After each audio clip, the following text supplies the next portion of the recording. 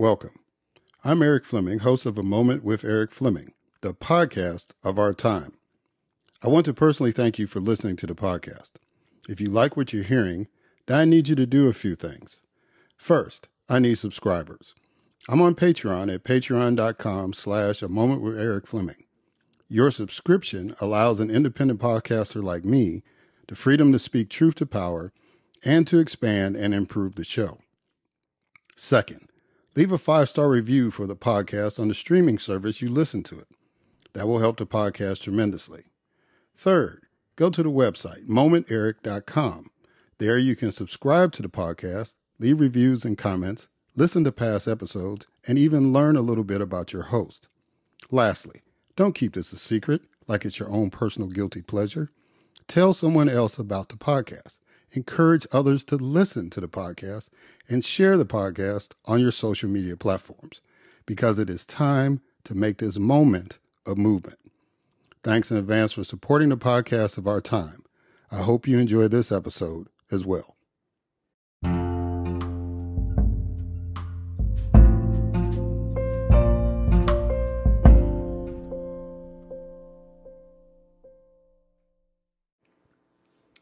Hello. Welcome to another Moment with Eric Fleming. I am your host, Eric Fleming. So, I wanted to start off the podcast today with a story. Excuse me. That hit the news on Friday. And it was something I didn't anticipate, but it's something that I welcomed. And is long, long overdue. So let me tell you the story. At least I'm going to read the first couple of paragraphs. And again, this was August the 4th, 2023. Today, the U.S. Court of Appeals for the Fifth Circuit held that Mississippi's lifetime voting ban for people with disqualifying felony convictions who have completed their sentences is cruel and unusual punishment in violation of the Eighth Amendment of the United States Constitution. The decision overturned Section 241 of the Mississippi Constitution of 1890, which imposed a lifetime voting ban for citizens who have completed their sentences for certain felony convictions. The right to vote will be restored to tens of thousands of Mississippians following the decision. Now, on the surface, whether you knew anything about Mississippi history or not, that's awesome. People who have served their time for whatever they were convicted of can now be eligible to vote. And unfortunately, they won't be able to vote on August the 8th when the primaries are taking place. But they will be eligible to vote in the November election.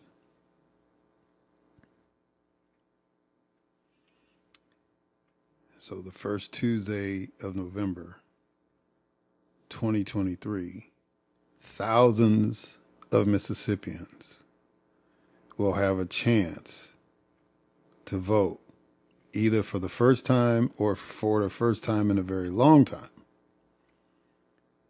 in the Mississippi state elections.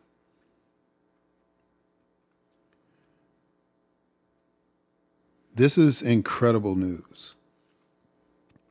And this is something, obviously, the Southern Poverty Law Center has been involved in litigation along with others, to deal with this ban, and it's been years coming. So my personal experience of this has been as a legislator, because the ban was, there were like 8 offenses that were determined to disenfranchise you if you were convicted of a crime, of any of those 8 offenses. And really, the motivation behind it was they picked 8 offenses that they either knew or had a feeling that black people would commit. Now you have your standards about murder and rape and all that, but bigamy is one of those offenses. So if you were married to more than one wife, then in the state of Mississippi, that was a felony offense, and you lost your right to vote, right? So it was those kind of things. Now, when I was in the legislature, one of the things that we could do is we could get your right back as an individual. Now, we entertained, and I'll get into that in a minute, legislation that tried to give first-time offenders their rights back, immediately. But the process was that I show up at a community meeting and I ask people, is everybody registered to vote? Right? And this is just my example. There's many ways of how you can get this information, but let's say you're at a community meeting, and I'm at a community meeting. I've asked people, are they registered to vote? And a few hands don't go up. So I ask, what is the reason why you're not registered to vote or you haven't been voting? And then one of the persons may say, well, I went to jail. And then I would ask the question, what did you go to? Did jail and prison synonymous in that lingo? But what did you go to prison for? He said, I got caught with possession of marijuana with intent to sell. Then I would tell them, I have a voter registration form for you to fill out. Because drug offenses in 1890 were not really considered felonies. It wasn't even in the conversation. So people that had been convicted of drug offenses in the state of Mississippi, once they got out, they could vote. As a matter of fact, they could vote while they were in jail. They just had to vote absentee. Their rights were never taken away. So, or in prison. I need to be more professional and accurate. You were convicted and you were sent to prison.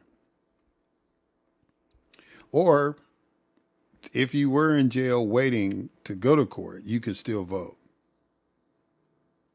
Right? If you're waiting to have your day in court and you want to be able to vote, if you're registered to vote, you can. You have to do it absentee. Right? But people with drug offenses could do the same thing, even if they were convicted. So that was one of the loopholes that we found out, and organizations took advantage of that and literally were going to the prisons in the state of Mississippi and getting people to vote absentee. Not a lot of people took advantage of that, but some did, right? But now for everybody else, another person would say, okay, just using the example, well, I got convicted on a burglary charge. Okay, so you did lose your right to vote. So I have this form that I need you to fill out. And basically what the form did was it asked for your name, when you were convicted, what was the charge, all the details, right? Where you currently live, all this stuff. So I would take that completed form to the attorney that was assigned to Judiciary B, and I would submit that to him at the time. I would submit it to him, and he would draft legislation for that one individual. And so the information that's on the form has to be in the bill. So you have to list the person's name, where they live, and what they were convicted of. Right? All that had to be in the legislation. And it was basically saying, being enacted whenever, upon passage, that this person would be allowed to register to vote. Would be allowed to be a qualified elector in the state of Mississippi, right? So every person that wanted to get their right to vote had to go through that process. So that means there were a lot of black legislators and some white legislators that were submitting these individual requests, right? And we would have like hundreds of these. Out of those many, many applications, maybe 12 passed one house.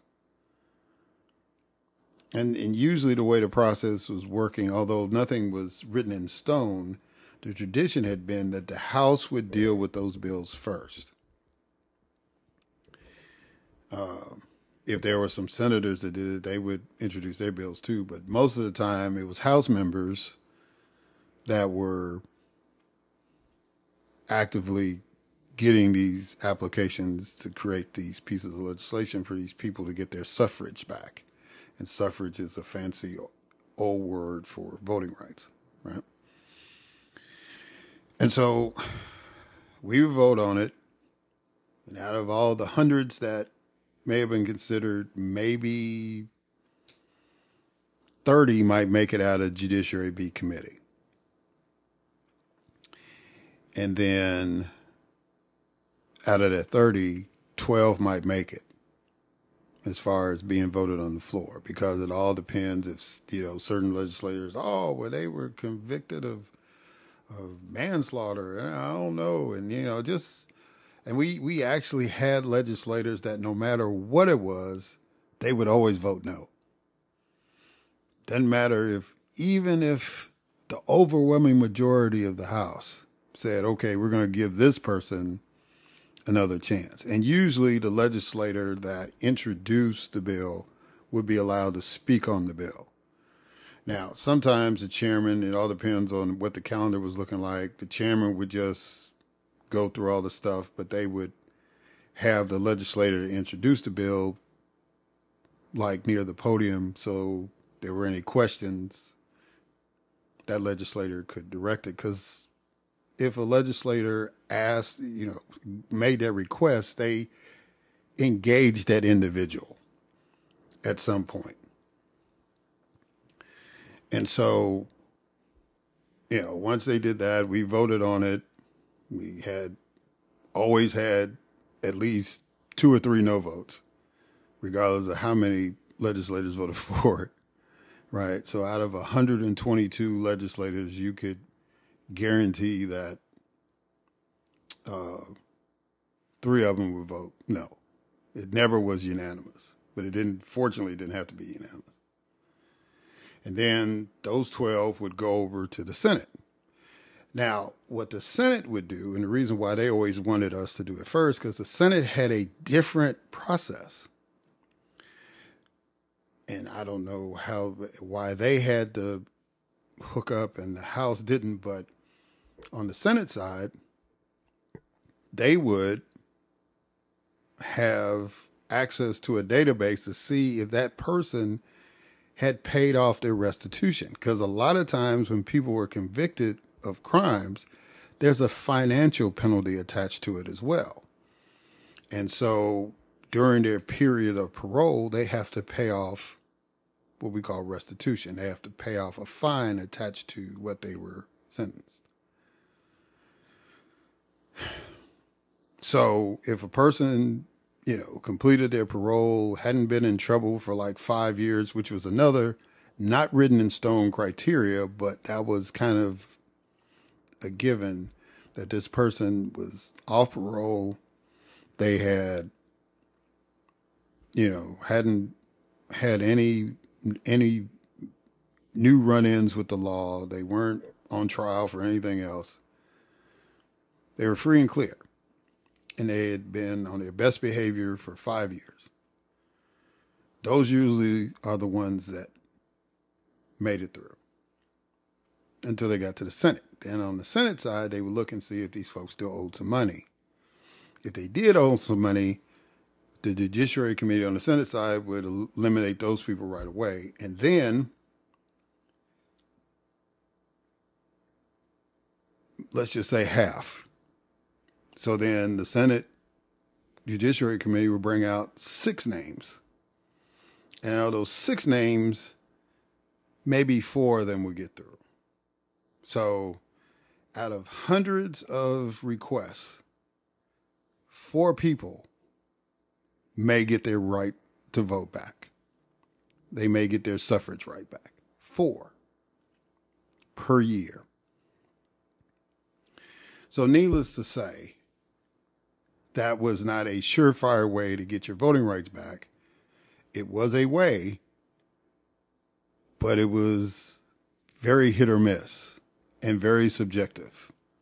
Because we had one guy who was a former elected official.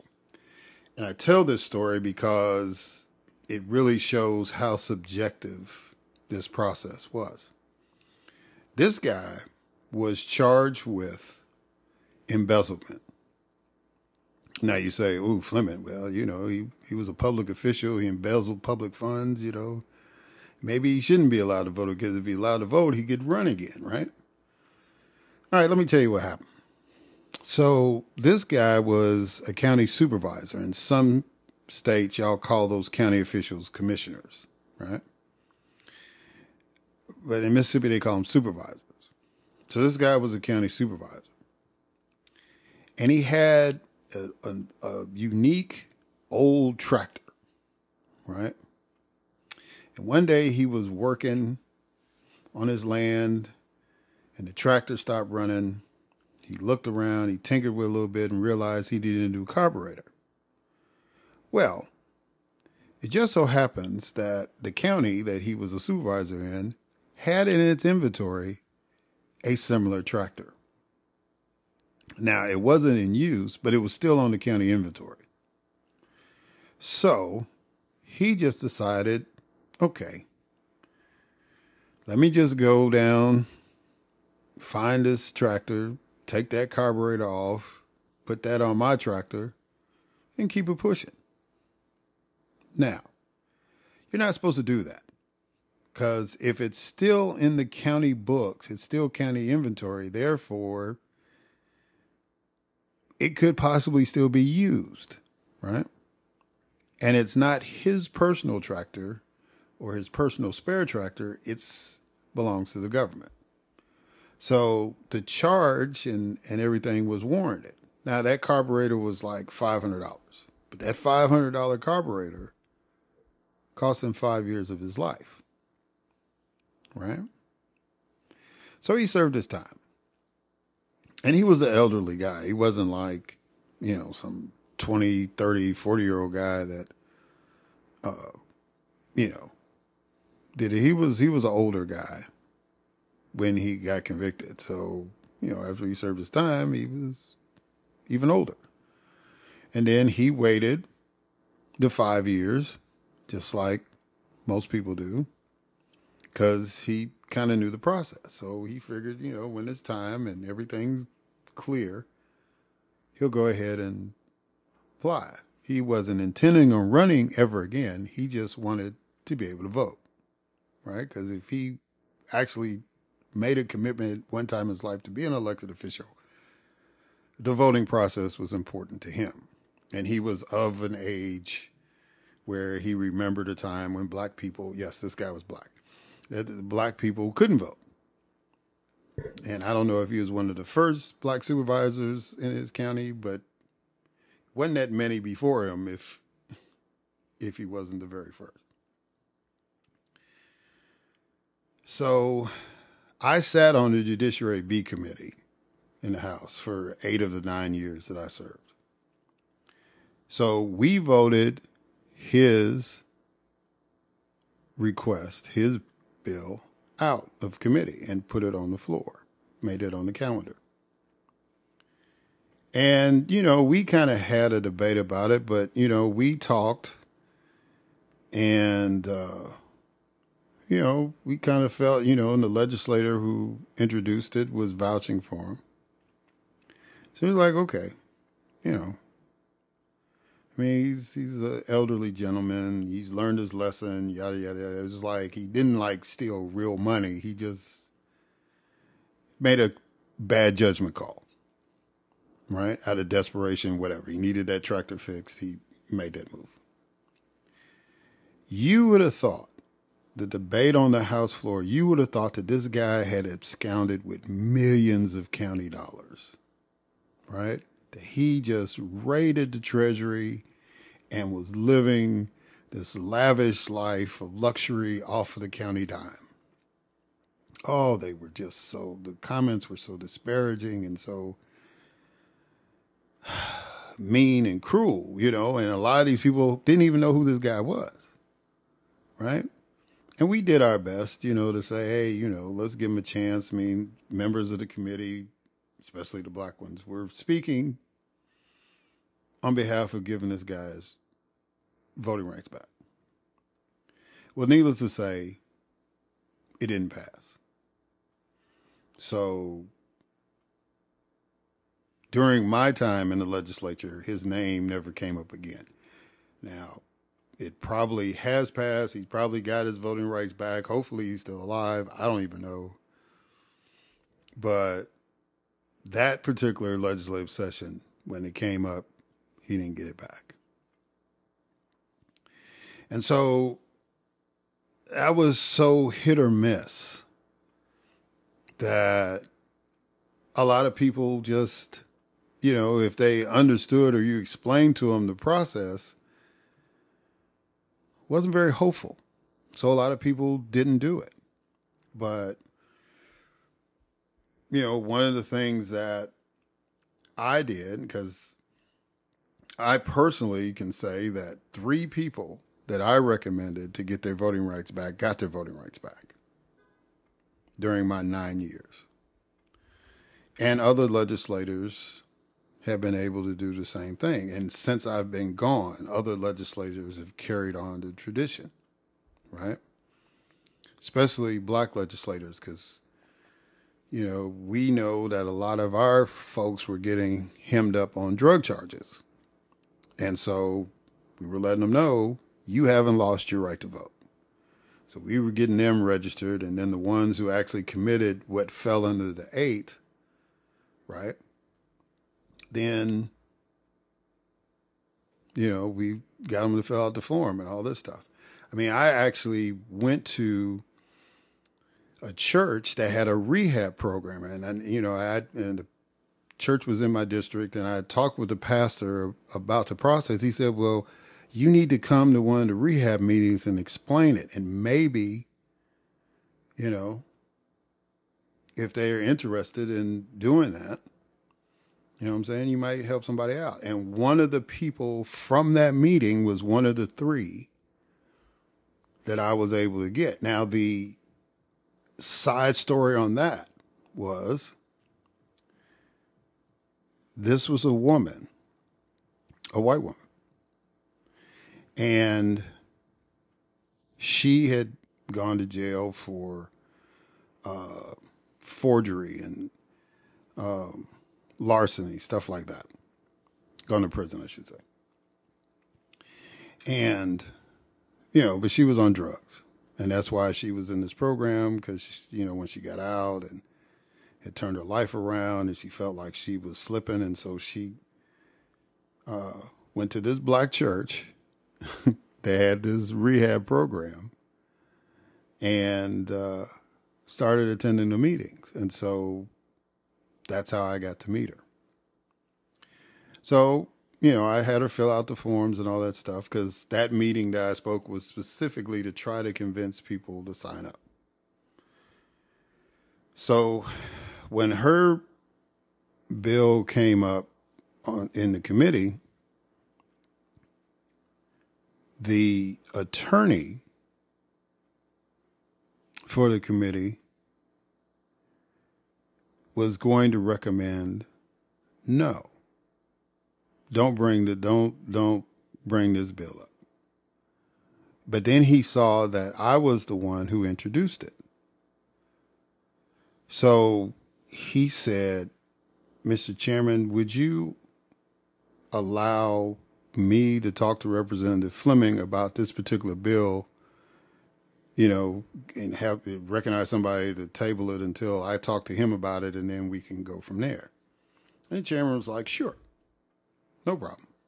He thought that was rather interesting, I should say. So the attorney pulled me to the side and he said, do you know this woman? And I said, no, I met her at a drug rehab program. And he said, oh, okay. So you did meet her? I said, yeah, I met her and talked to her. You know, I didn't get into any details about what she actually did, but, you know, she filled out the form and all that. And she seems like she's turned her life around. You know, there's rehab programs in the church. And so he said, well, the reason why I had a problem with it was because I was one of her victims. She had got a hold of my credit card and charged X amount of dollars on the card. And so I actually had to testify against this woman in court. I said, oh, wow, I'm sorry. And he said, no. He said, if you talk to her, if you were the one, you're the one introducing this bill, if you talk to her and you can vouch for her, I won't have any objection to it because it's you. And I said, well, thank you. I said, that means a lot. You know, I understand, you know, you don't want to give somebody to hurt you. He said, if you can vouch for her, I'm good. So we came back and, you know, he gave the chairman a sign. So we brought her bill up and, you know, I basically told the committee, you know, what I told the attorney, and it passed. And it got up on the floor, and the chairman didn't even need me. He rode with it. He basically said Representative Fleming personally talked to this woman because she lives in his district. And I mean, he sold it, right? Passed on the House. Got to the Senate side, no restitution. Sailed through the Senate. She got her voting rights back. You know? And that was a good thing. But just that little nuance of the fact that it just so happened that one of her victims was the guy who could have killed her bill just by being the attorney for the committee, right? Now, to show that he was a man of honor, he was the one who had to draft the bill, so he went ahead and did it, right? Now, I don't know if he didn't make the correlation right away until afterwards or whatever, because he gets a lot of requests and he has to get all this stuff done during the session. But once he realized who it was, that application could have disappeared. But he went ahead and processed it. But then he said what he had to say. And that's how precarious this whole process is. So just the fact now that the Fifth Circuit Court of Appeals, a 3-judge panel, by the way, at the Fifth Circuit, looked at it and said, hey, that's a violation of the Eighth Amendment. That's cruel and unusual punishment.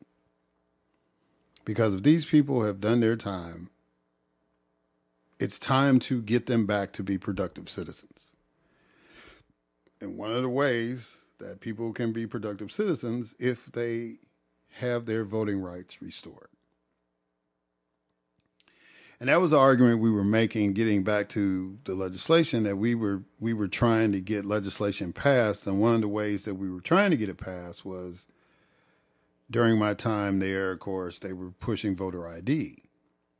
And so our thing was, okay, when I say our thing, the Black Caucus, is that if you want voter ID that bad, then the legislation has to also say that people who are first-time offenders, who have served their time, should be automatically restored their suffrage rights. And so we got that in the bill, passed it over to the Senate, but it didn't pass, nonetheless. And, it was a long, torturous debate overall, because a lot of us were not in favor of the voter ID at that time. And but eventually, when the voter ID did pass in the state of Mississippi, that was a provision in there. So there were people already being allowed to vote that had served their time, but not everybody. But this ruling now says that those people can. Now, the question becomes, will that be challenged and taken to the full Fifth Circuit or taken to the Supreme Court? We don't know. But as of right now, if you have served time in the state of Mississippi and you want to be able to vote, I suggest you go to the courthouse first thing in the morning. If you are listening to this podcast or you know relatives that fall in this category, you need to tell them, go to the courthouse and get registered to vote right now. Because they are now eligible. Because the Fifth Circuit has said that provision in the 1890 Constitution was a violation of the U.S. Constitution. And there are a number of people that were co-workers of mine that are now in the legislature, were real ecstatic about that, because we did work, with the ACLU on that, and, just other people that, have been fighting this fight to try to make sure that, because, the whole purpose of that law was to take away the rights of black people, black men at that time in the 1890s. Because women still couldn't vote. But that was the whole purpose of that legislation. The whole purpose of that provision in the Constitution was to stop black votes. And so during my time, instead of this attorney general that we had, I can call his name, Mike Moore, who was one of the longest serving attorney generals we had. His office did something really, really interesting. Instead of just saying, okay, it was 8, somebody was asked for an attorney general's opinion. And in his opinion, He broke the 8 down, and it was like 22 offenses when he got through with his opinion. Because, he started breaking down like burglary, for example. He started saying, well, carjacking falls under burglary and this falls under that and blah, blah. So when it was all said and done, now it was 22 charges that could get your voting rights taken away. But he didn't put in drugs, right? He just went by the 8 that were in the Section 241 and then broke down other crimes that fell under one of those 8 initial crimes. So drug charges didn't get added, even under him. And that was a major defeat for us because we were like, dude, you just tripled the number of offenses. People were trying to figure out a way if you could lower it or lessen it, and you tripled them. Nonetheless, today is a good day in the state of Mississippi because thousands of black men and women, thousands of white men and women, thousands of Latino men and women, Asian, Native, whoever has served time in the state of Mississippi, and they still live there, and they still want to participate in the process, they can, as of right now. So if you want to register to vote in the state of Mississippi and you fell under that category where you were denied the access to do it, get to the courthouse right now and register to vote. So that was one good thing that happened in Mississippi on August the 4th. On the other side, I'm going to talk about another good thing that happened. So I'll catch y'all on the other side.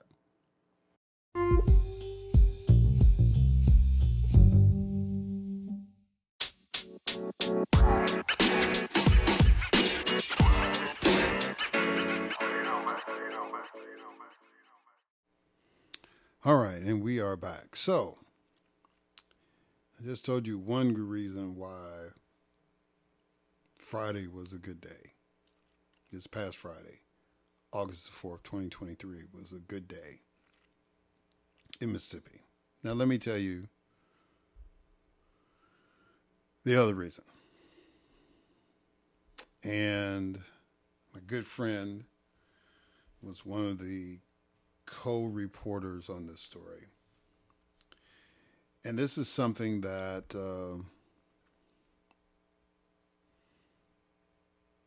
was, again, another one that was overdue. And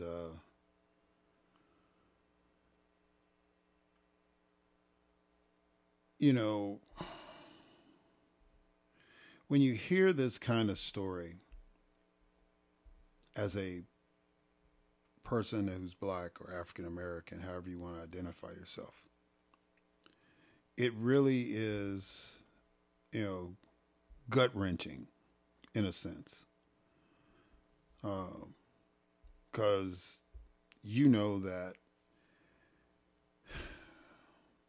on any given moment, on any given day, it could be you. In America, could be you.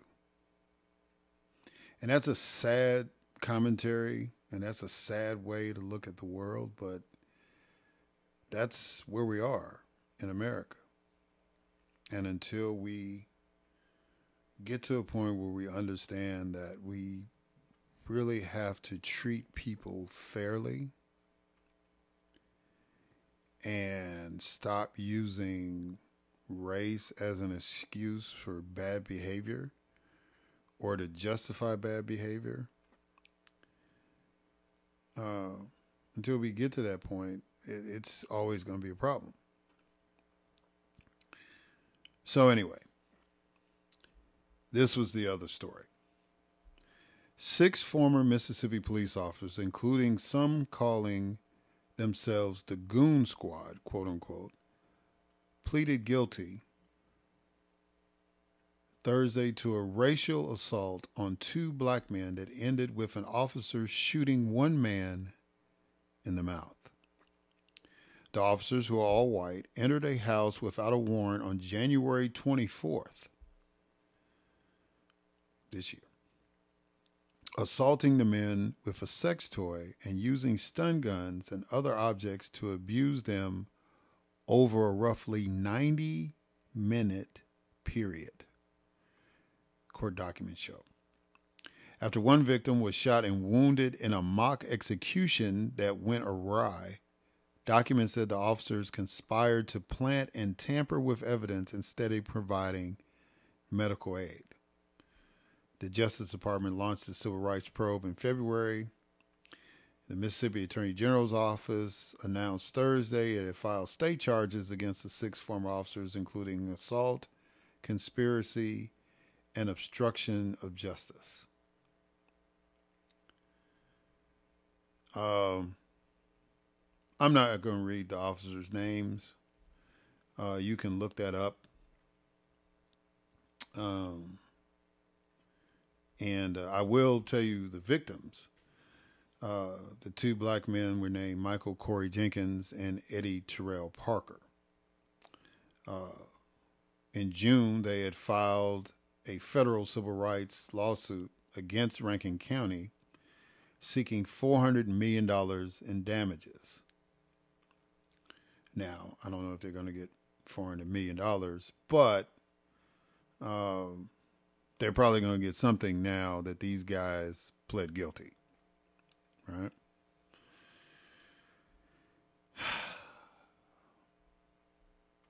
So let me tell you how this went down. Officers initially went to the home in Braxton, Mississippi, which is in Rankin County, because a white neighbor, and when I say Rankin County, like literally like it's the last town in Rankin County before you get to Simpson County. It's technically the town where Piney Woods Country Life School is, right? The oldest black boarding school in America. And so there has been a black community in that part of Rankin County for generations. Officers went to the home in Braxton because a white neighbor complained black people were staying with a white woman who owned the house. So this is a Mississippi version of a Karen. Okay. The documents say Parker was a longtime friend of the homeowner and was helping care for her.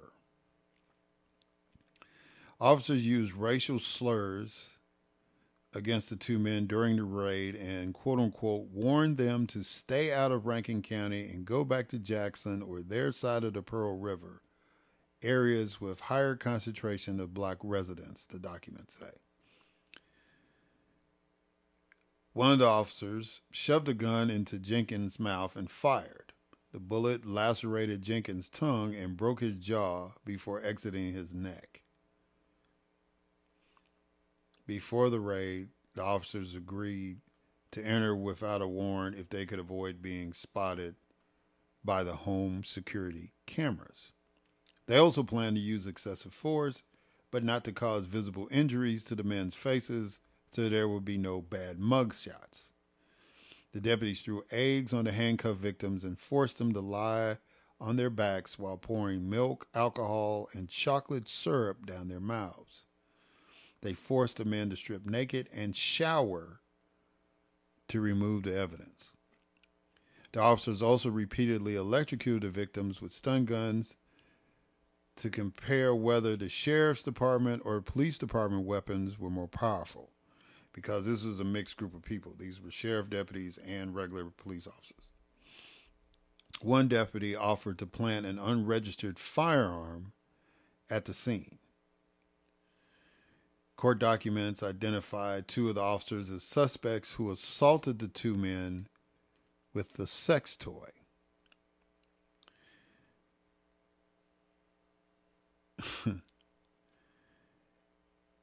That, you know, and then the sheriff, of course, in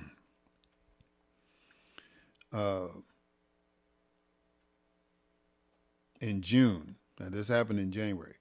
In June, the sheriff announced that the deputies had been fired or resigned, and the one police officer was revealed to be fired as well. The sheriff basically said that the first time he had even heard about the details was when he read the unsealed court documents. The lawyer for the two men, Mr. Jenkins and Mr. Parker, said, "Thank the Justice Department." He's with, his name is Malik Shabazz. He's with Black Lawyers for Justice. He said, "These guilty pleas are historic for justice against rogue police torture in Rankin County and all of America. Today is truly historic for Mississippi and for civil and human rights in America." Now, this goon squad thing, right? We've heard this story before, recently. You had that special unit that was up there in Memphis. It was primarily black men that killed Tyree Nichols, right? Beat him to death.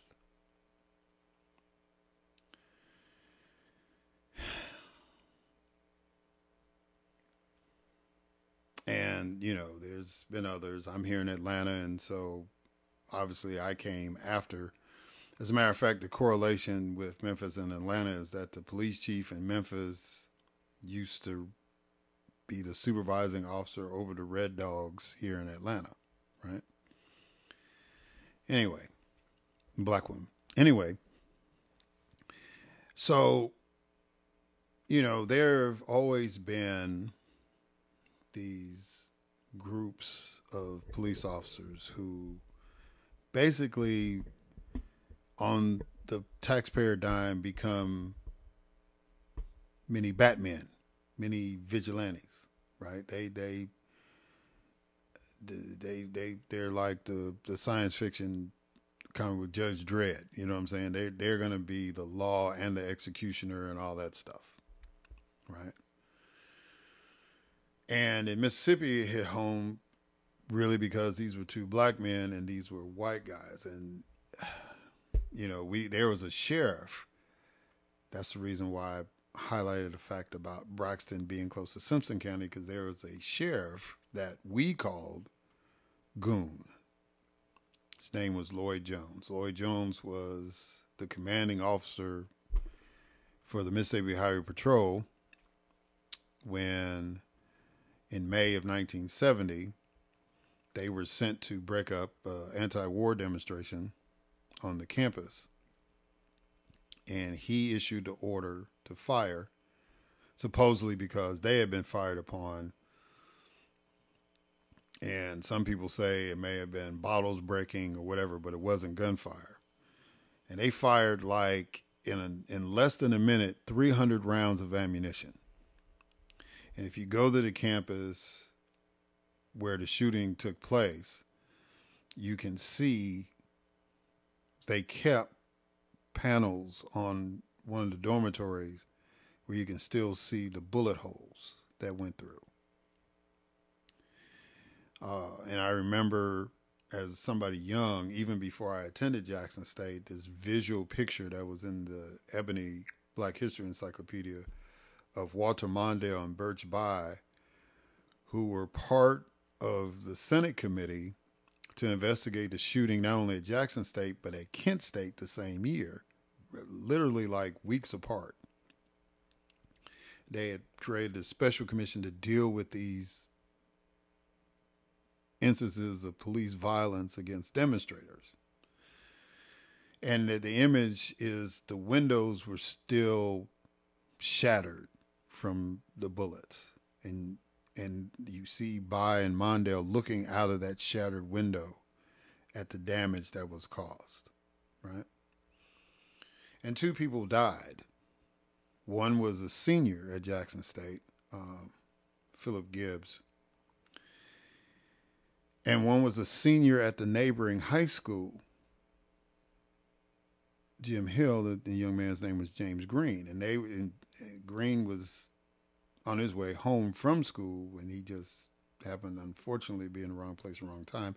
Several people were wounded, including the lady who currently serves as a chancery clerk in Hinds County now. And those people who were supposed to graduate that week from Jackson State, they never got their diplomas. That's how dramatic. They basically shut down the campus right then. School was over with, right? And, so those folks for years never got their diplomas. They were recognized as graduates of Jackson State, but they didn't have a graduation ceremony. They didn't get diploma, none of that, And so that was kind of their, badge of honor, I guess, or whatever, however you want to look at it, that they never got their diplomas because of the atrocity that happened. And the guy who issued the order was a guy named Lloyd Jones, who we nicknamed Goon Jones, right? And eventually karma caught up with him, and he got killed by an inmate that he decided he was going to abuse that was at his property, right? He got into a fight with the guy and had a heart attack and died. And one of the things I'm kind of proud of as a member of the legislature during that time, because I also served on the Transportation Committee for 8 years, and somebody had the audacity to bring up a bill to name part of the highway, I think it was Highway 49, that went through Simpson County after Jones, after he died. And I basically told the committee the story that I just told you. And needless to say, that road didn't get named after him. Because he had been the sheriff for a long time. And that was kind of tradition, former Highway Patrol people, when they left the Highway Patrol, a lot of them run for sheriff. And, they would win because, he was a Highway Patrolman. So the proximity of where all this took place just brings all that back to me. And of course, we've, on a national level, we've been dealing with,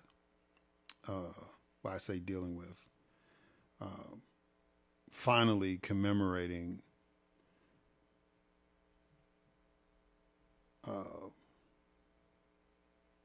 Emmett Till. And, something really hit me I didn't really think about.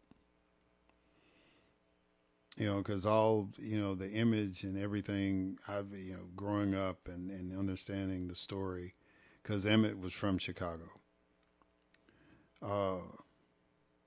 Was, he was a 13-year-old boy, and, it was 1955, and, just the brutality and the thing, and then the woman who I think it was related to a guy who eventually became governor of the state, she finally passed away, and there was a chance before she died for her to be indicted for her role in the murder of Emmett Till, and the district attorney in that area, who is black, decided not to, because basically realized she was going to die, and she would probably die before went to trial. But if that happened, she would have died indicted instead of free. So a lot of people are not happy with him. And it's a question, if he has opposition, if he's going to get reelected or not. He probably will, but yeah, that was an opportunity we missed. She should have at least been indicted before she died, because she lied. And her lie led to a 13-year-old being killed. But the thing that kind of hit home with me about it was somebody was talking about, one of their parents and how the Emmett Till murder hit them. And my dad was only 1 year older than Emmett Till when that happened. And my mom was only 2 years older.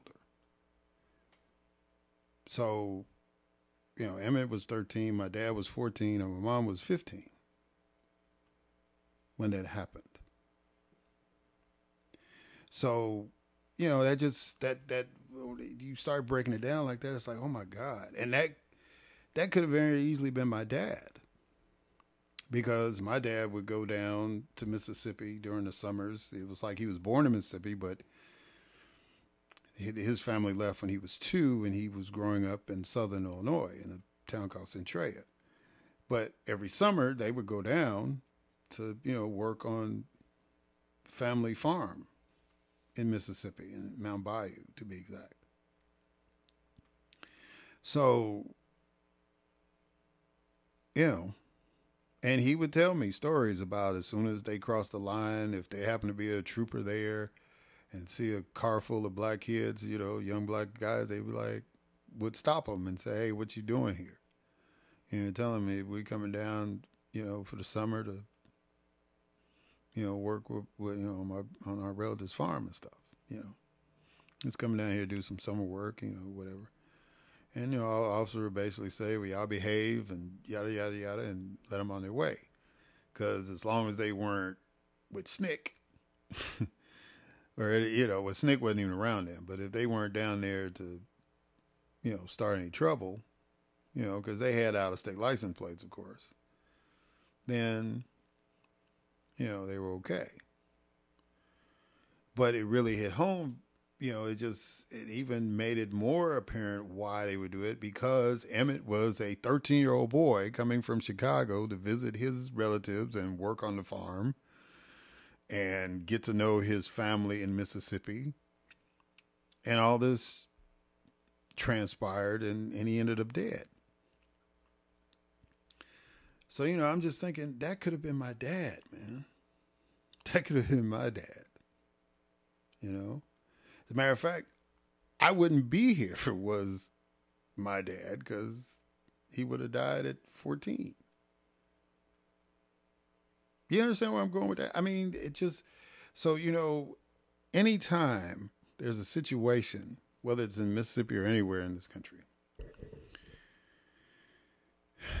where we see how this racism has this incredibly devastating impact on black people, it just hits a certain way. And so, these guys at the beginning of this year went for 90 minutes of being terrorized by these 6 white guys.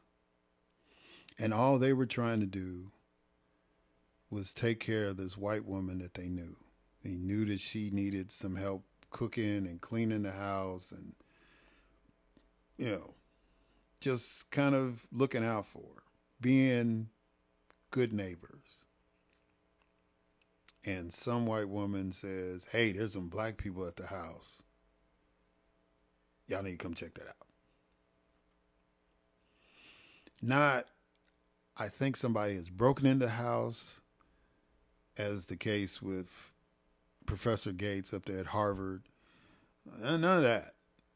There are some black people at this white woman's house. Y'all need to come check this out. And these 6 white guys, because one of them wasn't even on duty. So on his off day, or he was off his shift anyway, he joins the other 5 who are on duty and respond to the call. And no warrants, nothing. They just go in and terrorize these 2 black men for 90 minutes. And we are very fortunate that the one brother who got shot lived. Which means that this guy had a gun in his mouth And it's like, talk about the favor of God. If you don't believe in God, that's fine. But we do, those of us who do, we understand that's favor. A man had a gun point blank in his mouth. And the worst he got out of it was a lacerated tongue and a broken jaw. It didn't even go straight because it could have killed him. It could have at least, worst case, paralyzed him. Right? But he was fortunate that the gun went off. I don't think he was really trying to shoot the guy. But the gun went off and he lacerated his tongue and broke his jaw. But at that point, that should have been like, we gotta wrap this up and get them to the station and all this stuff. But they were sitting around trying to figure out how to get their lie together while this guy needed medical attention. And this was apparently after they had done all this stuff and the chocolate and all this alcohol, pouring it on them, milk, making them get naked and shower. And these guys were handcuffed the whole time. So they basically took their clothes off of them and made them do all this crap to, I guess, send a message that these black folks were not wanted in this portion of Braxton, where black people have been in Braxton for a long time. Long time. Right? I mean, when we were sitting up strategizing politically, it was like Rankin County is primarily white, but we were trying to find sections where we could get black voters to vote for Democratic candidates, and Braxton was one of those towns. Same with Starr. All that's like on 49 if you're going south, like you're going toward Hattiesburg or the Gulf Coast. You're going to pass by these towns that had significant black population in Rankin County. It's kind of the southeast corner of the county, right? Going into Simpson. But this white woman obviously is of an age where she never got over the fact that black folks and white folks could intermingle. She calls the police. And it seems to me that somehow, some way, she needs to be in the lawsuit. Right? And I know we live in this era now, ever since 9/11, where it's like, see something, say something, which is why these Karens have popped up. And now it's like black folks having barbecues or fishing at a pond in their gated community that they live in, or, whatever, warrants police intervention. Kids swimming in the pool, anything. Right? Folks getting cussed out and spit upon at grocery stores and CVS's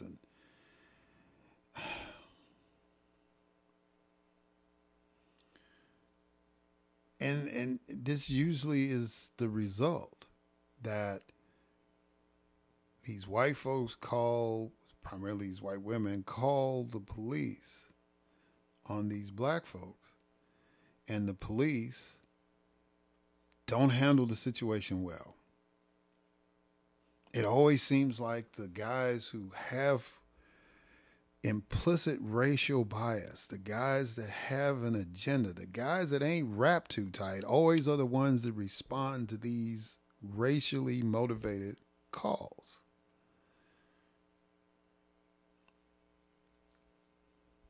I don't know if they're the ones that say, hey, we got it, to the dispatcher. I don't know how that works, but they always seem to be the ones. And at some point in time, It doesn't matter how fancy the facility is that you train them in. It doesn't matter how many reviews and audits you pass and awards you get for the curriculum of your program. If you don't deal with people, if you don't hire people that are sane enough to do the job professionally, these are the outcomes that you're going to continue to get. And it's like, I understand there's a shortage. There's a demand for police officers. And there are people that get through the cracks, especially if they look white. But the reality is that of all the professions, you give these people, and I know the history about police in America, it's totally different than what Brother Poole did in London. I get all that, right? But we're in the 21st century. And in the 21st century, we got to start looking at things differently than we did in the 20th century, the 19th century, the 18th century in this country. And the way that you do that is that you've got to screen out these folks that ain't there. The Philadelphia Police Department literally had to get rid of damn near half of their staff because these folks were subscribing to right-wing, white nationalist, white supremacist websites. They had to do it. Did it cause a problem? Yeah. You lose all that manpower, that's a major problem in a major city. But in order to maintain the integrity of that police department, in order to raise the standard, you had to let them go. And that's a tough choice to make, but hey, I make fun. There's one police department in America where it's like, you can't have any tattoos. If you admit that you've drunk alcohol, you're disqualified. If you admit that you have smoked marijuana anytime in your life, you're disqualified. I mean, no tattoos, not, in strategic locations where uniform covered, none whatsoever. Right? And we were like, where are you going to find these people? You're definitely not going to get any former Marines to apply because, it's kind of a rite of passage for a lot of them to get a tattoo somewhere. But that's maybe, but, I don't know. They might be a unique form of fascism or Nazism or whatever down there. I don't know. It's some police department in Florida, by the way, right? But it's like they don't do any. You can't have any of that stuff. And maybe, it's hard for them to find people, but that's what the standard they set. And I think every police department in America, especially in Mississippi, needs to have a higher standard. And I get it. Mississippi only has 3 million folks. I get it. There are cities in America that are bigger, that have more people than the state of Mississippi. I get it.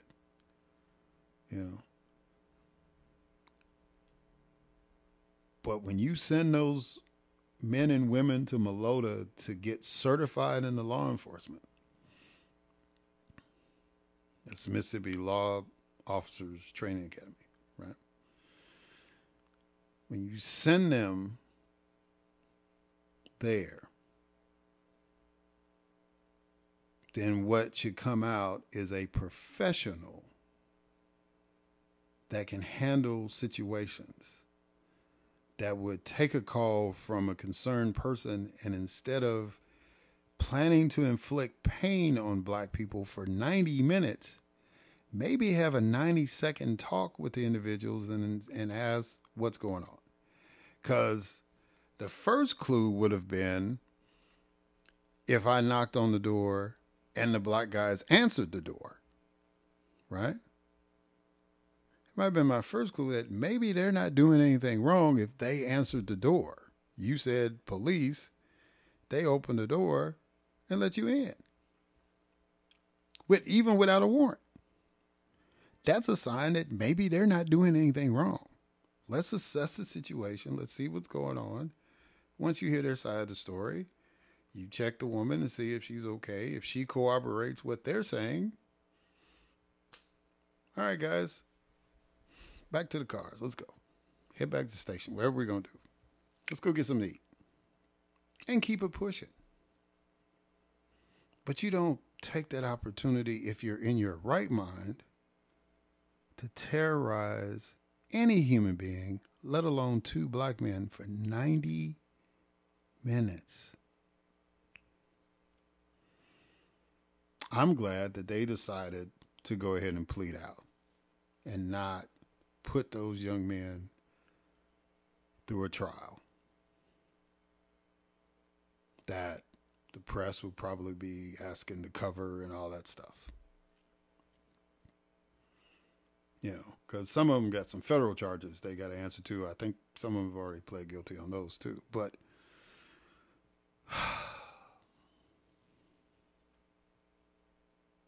yeah. You know, overall, this has been that August the 4th was a good day in Mississippi. With those officers pleading guilty, with the Fifth Circuit of Appeals basically deeming the restriction, the lifetime ban on voting, unconstitutional. But it's also a reminder, because August the 8th, and by the time this airs, it'll be a day before the election, people in Mississippi have to vote. They have to choose who their nominees are going to be for particular offices. In some cases, like in the district I used to represent, the person who wins that, if there's somebody that gets 50 plus 1 on August the 8th, they're the new state representative for District 72. There are 4 people running. 3 of them are children of elected officials or former elected officials. And so it's going to be contested. The one other person is running, their family has been in that district for a long time. So there's 4 people who are inextricably tied to that district. So good luck. Voters in District 72 in picking the best person for that job. I think you'll be okay, whoever wins, right? Because I know at least 3 of them for sure. Literally saw them grow up, right? 3 of them. But nonetheless, seriously, this election, just like every election, is important because these are the people that will be making the decisions for the state of Mississippi for the next 4 years. And if there's any place that needs to get some folks to shake it up in a progressive way and make sure that people's rights are protected, it's Mississippi. So August the 4th, 2023 will go down as a good day. But I really would like to see 2023 be a good year for Mississippi. Until next time.